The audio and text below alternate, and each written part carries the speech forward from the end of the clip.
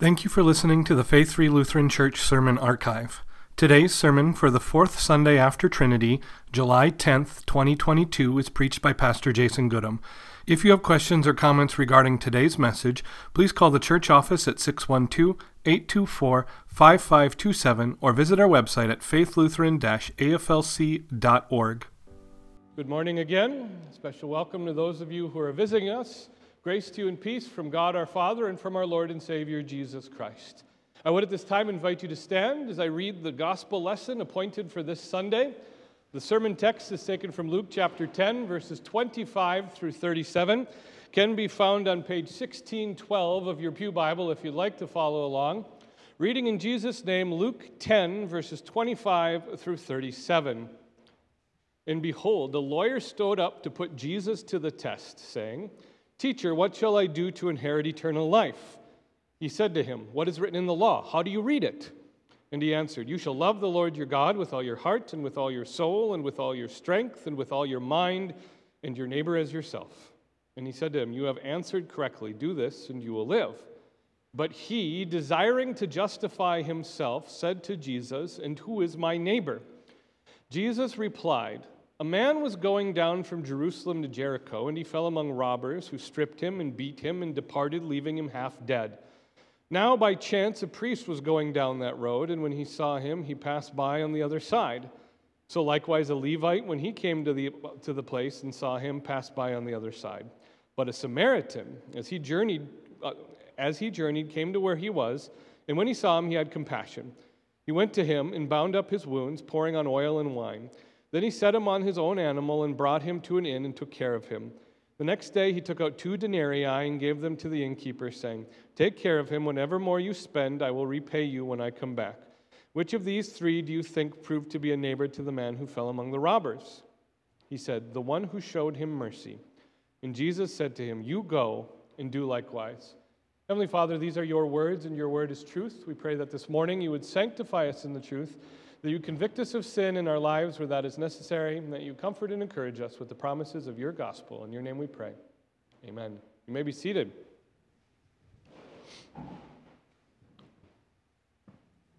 For a time in American pop culture history, it seemed like society as a whole understood vocation. You consider that 2 of the more popular shows on television, at least from children's perspective, featured a great appreciation for love of neighbor. Now, one of those I'm guessing you'll pick up on was Mr. Rogers, who, for those of us who grew up in the 70s or the 80s, was one of the most popular men on the face of the planet, rightfully so.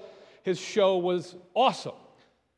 If you're of the same age group, though, perhaps you also remember the Sesame Street short that would feature people in their jobs about the neighborhood. They talk about garbage people and garbage men, I guess. I'm not going to be too politically correct, and teachers and everything. In the jingle, "These are the people in your neighborhood." In your neighbor. No one's nodding. Am I the only one who remembers it? Okay, so Kari gets it. There we go. It looked like we got vocation. It looked like we were coming to an understanding of loving and appreciating our neighbors. And for those of us of a certain generation, there was a hopefulness in the way we were raised. And now we can fast forward to the 21st century. And whatever was built on the goodwill of shows like Sesame Street and Mr. Rogers has been utterly destroyed and eliminated. Not to have a too pessimistic view of the world around us, but it seems like in almost warp speed, we went from loving others and appreciating our neighborhood to confessing things like, "I don't like people who are different than me." And then that escalated to, "I don't like people who I disagree with." And now it seems like if you look around, and especially with the taint that is social media, we've come to, I don't like people who aren't exactly like me in every way, shape, and form. We've quickly discovered that the brand of niceness that Mr. Rogers and certain elements of Sesame Street peddled doesn't work in society. But why? Why didn't that take root? Why didn't that take hold? Why can't we all just get along? The answer, pastorally, biblically, theologically speaking, is most certainly sin. But it's that sin in society looks like the breakdown of our vocations. And this breakdown, this digression, this devolvement is very nicely illustrated for us in Jesus' preaching about the Good Samaritan. And so looking back to Luke and Jesus' exchange with this lawyer, what we see first when vocation breaks down, or that leads to the breakdown of vocation, is self-justification. Now, Jesus has this exchange with a lawyer who really knows his stuff. This man is impressive, but we get the sense he also wants to be known as impressive. He knows all the answers. He understands the law as a lawyer should. He's confident, and you see his confidence in that in a polite society like the ancient Middle East was, this man publicly tries to size Jesus up. It's a brash thing that he does. But there's one thing this man is missing. He doesn't understand why he believes what he believes. He just knows what he knows. Luke comments for us, the lawyer desiring to justify himself. The first thing to break down in our love for our neighbors is our focus.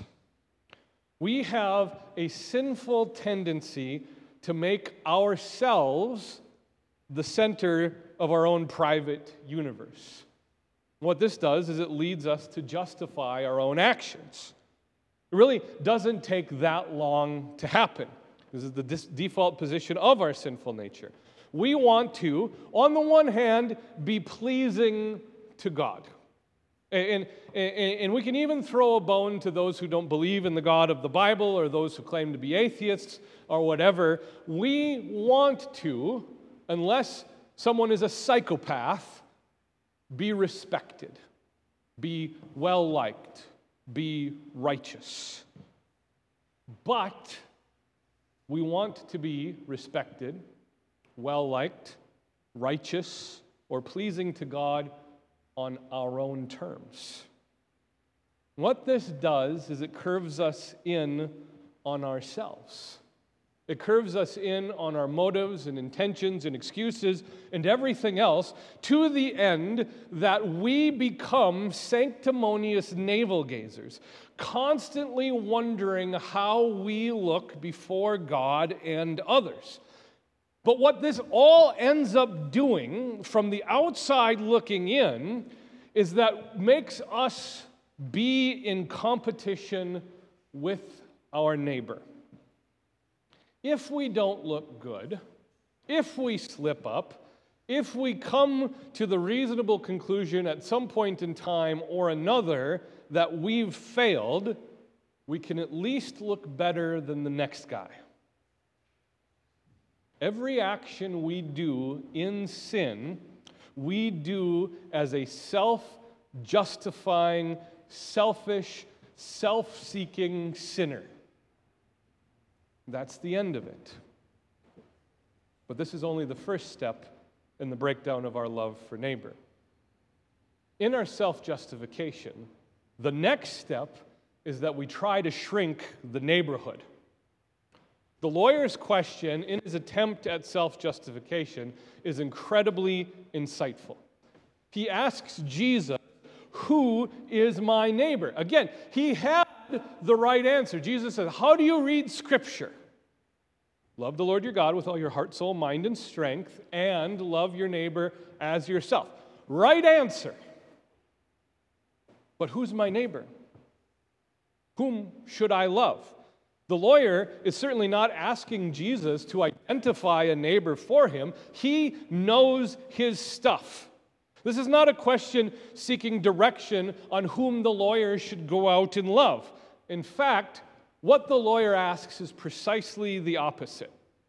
When this lawyer asks Jesus, "Who is my neighbor?" what he's really asking Jesus is, "Who isn't my neighbor? Whom can I exclude? Who do I get to not love?" He's trying to limit the playing field. He's trying to shrink his neighborhood. But why would the lawyer do this? Now, in reality, there are any number of possible answers to that question, likely in view here because of Jesus' preaching on the Good Samaritan. We have the view of the ethnic nationalism of the Jews of Jesus' day, who determined that certain others, and especially Samaritans, were not worthy of love or respect or consideration. But again, lest we pick on the Jews and shrug our shoulders, there's a bigger picture to all this. Because we try to do the same thing. When we try to eliminate potential neighbors from our love, what we end up doing is agreeing with the outcome of the law. As it stands, the law for us is impossible to keep. It's impossible to complete. But if I'm going to justify myself, I need to be able to at least build the facade that demonstrates I'm keeping the law, that demonstrates I'm pleasing God, that demonstrates I'm righteous. But again, the problem is love is hard. And so if I remove as many difficult people from my life as possible, loving becomes much easier, and I end up looking much more pious and holy. If I surround myself with people that look like me, or talk like me, or think like me, or believe like me, then loving is a much simpler task. The Pharisees were masters at this craft. They eliminated neighbors. The Samaritans, as we've discussed, were some, but they also eliminated the poor and the unclean and anyone else they could keep at arm's length or even further. And then the Pharisees diluted the law by making extra rules to keep their neighbors even further at bay. If you read through the Gospels, the Pharisees succeeded in even eliminating their own parents as neighbors. Whatever I declare or declare as a gift for God, well, you're just out of my help, Mom and Dad. The problem for us today is that each one of us has an incredibly effective and efficient Pharisee living in our own heart. We are all law diluters and neighbor eliminators. And so when we follow the pattern of self-justification and neighbor elimination, the only possible outcome is that we stop loving altogether. And this is where the Good Samaritan comes in. Jesus preaches. A man was going down from Jerusalem to Jericho, and he fell among the robbers, who stripped him and beat him and departed, leaving him half dead. Now by chance a priest was going down that road, and when he saw him, he passed by on the other side. So likewise a Levite, when he came to the place and saw him, passed by on the other side. Now, I've preached several times on the Good Samaritan, and there's all sorts of angles you can take. But one thing I've missed in this that I've never seen before is that the Pharisee, or the priest, and the Levite were both traveling by themselves on the road full of robbers. The setting that Jesus leaves us with is that the Levite and the priest pass through this dangerous territory only by the grace and mercy of God. But it was the Samaritan who fell. And as Jesus preaches, the two people who should have been the most loving, who should have been the most intimately familiar with the Word of God, and who should have been most attuned in being solo travelers on the same dangerous road for the need for compassion and grace, those two completely whiffed on love. Their non-response was perhaps the most unloving thing they could have done. And there are a few things that we need to point out to help us make sense of what this looks like in our own lives. First, it is highly likely that both the priest and the Levite thought they were being loving. And this is where we need to stop and consider again. I don't think they thought they were being loving to the Samaritan. This wasn't like a death with dignity or anything like that sort of thing. But it's likely the priest and the Levite both thought they were being loving toward God. They were staying ritually pure and ceremonially clean. They were not defiling themselves or their righteousness. They were being, in their mind, completely orthodox, which should lead us to consider that orthodox belief without love is completely useless. In fact, there's an entire chapter in the Bible that teaches this, 1 Corinthians 13, the love chapter. That's what this is all about. If you are more concerned with being right than with being loving, you're completely missing the point. But the real point here is that for all the attacks on doctrine that we might set ourselves up for, orthodox belief without love isn't orthodox at all. Now, had these two men, this priest and this Levite, understood the law and what was required of them, they would have immediately helped the Samaritan. They would have responded in like manner as the Samaritan. They would have done maybe even more. But beyond misunderstanding God's law, the priest and the Levite misunderstood the gospel. They misunderstood and misappropriated the grace and mercy that God had extended to them throughout their entire life.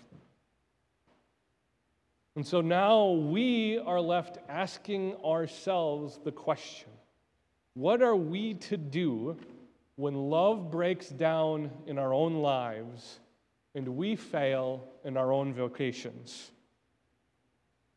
The answer, as always, is to look to Christ.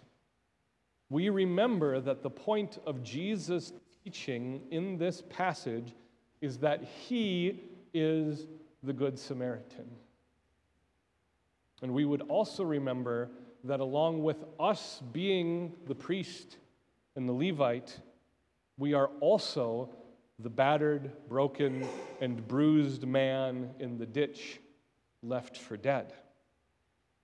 The attacks of Satan and of the world and of our own sinful flesh has left us in this state.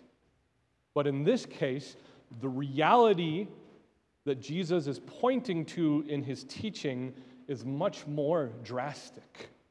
We are not just the man left for dead in the ditch.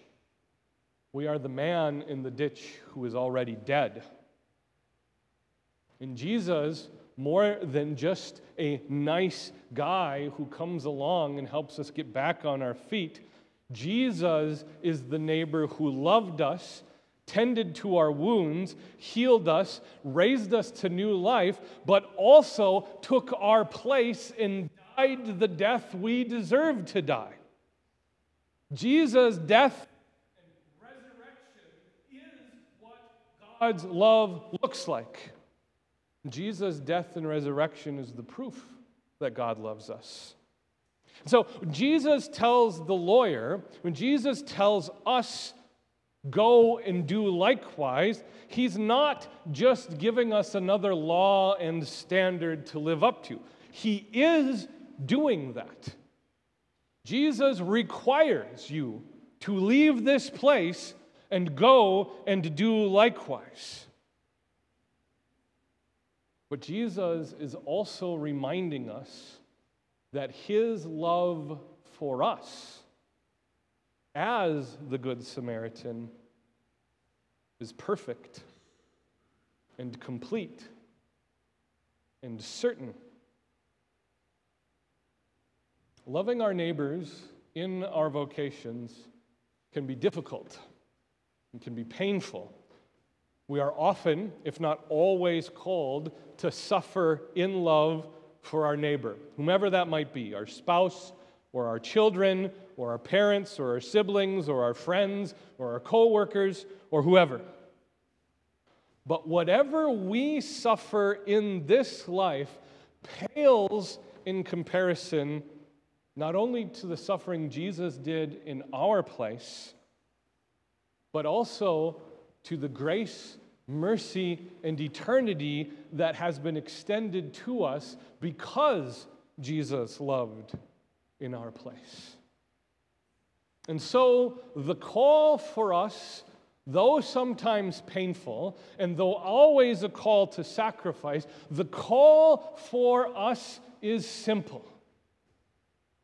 Go, love your neighbor, but love in the reality that Jesus first loved you, and that his love is so much better